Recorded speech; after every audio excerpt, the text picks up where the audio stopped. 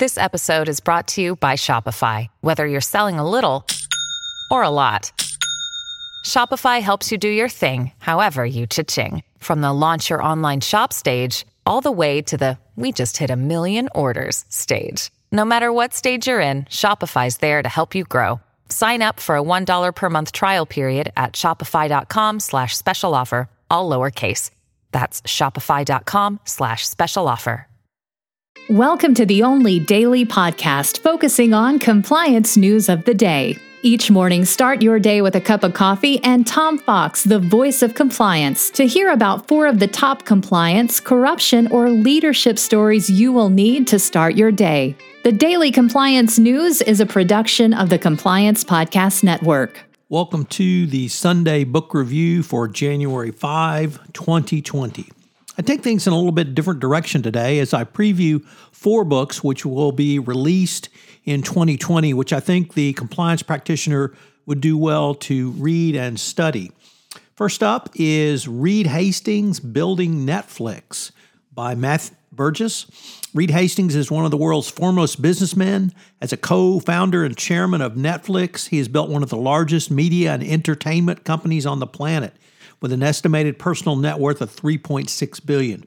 This concise but detailed biography provides an overview of Hastings' career trajectory, providing insights into his success. It covers his unique management style, what he is like as a person, and the biggest mistakes he has made along the way, revealing why he decided to take Netflix from a business that dealt with products, i.e. rental DVDs, to a technology company that focused on streaming. It also looks to what the future may bring for himself and his ventures. Next up, a really interesting book called The Bridge, Natural Gas in a Redivided Europe by Thane Gustafsson. This is a noted expert on Russian energy, argues that despite Europe's geopolitical rivalries, natural gas and deals based on it will unite Europe because of mutual self-interest.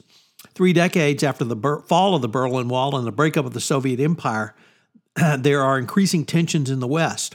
This book argues that political rivalries that capture the lion's share of the media attention must be viewed alongside multiple business interests and differences in economic ideologies.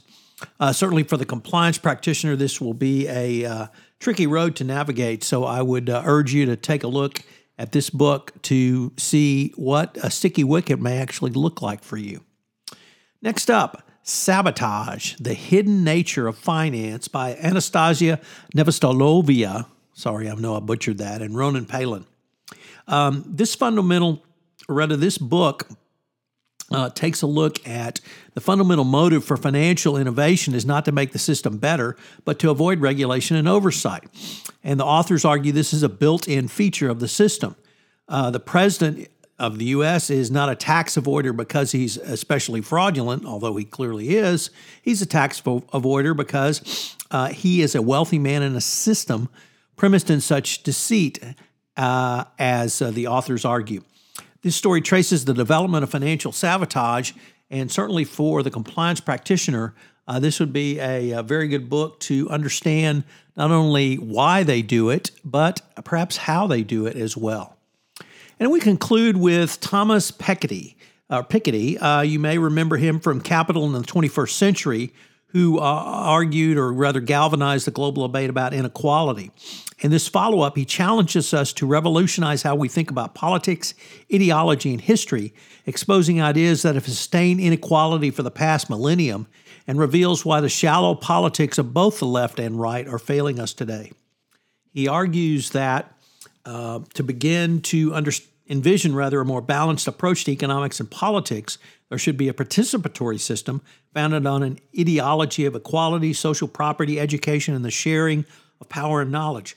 While certainly many in the United States may disagree with this, I find this to be an incredibly thought-provoking book, and one that compliance practitioners could draw perhaps inspiration from or ideas from for enhancing a corporate compliance program going forward. Hope you've enjoyed today's episode of the Sunday Book Review edition of the Daily Compliance News, and I hope you'll join me again next Sunday, where I take a look at some of the books which caught my interest over the past week. The Sunday Book Review is a production of the Compliance Podcast Network and a proud member of C-Suite Radio. Thanks so much for listening. If you have any questions, you can email me at tfox@tfoxlaw.com. Thanks again for listening, and I hope you'll join me again next week.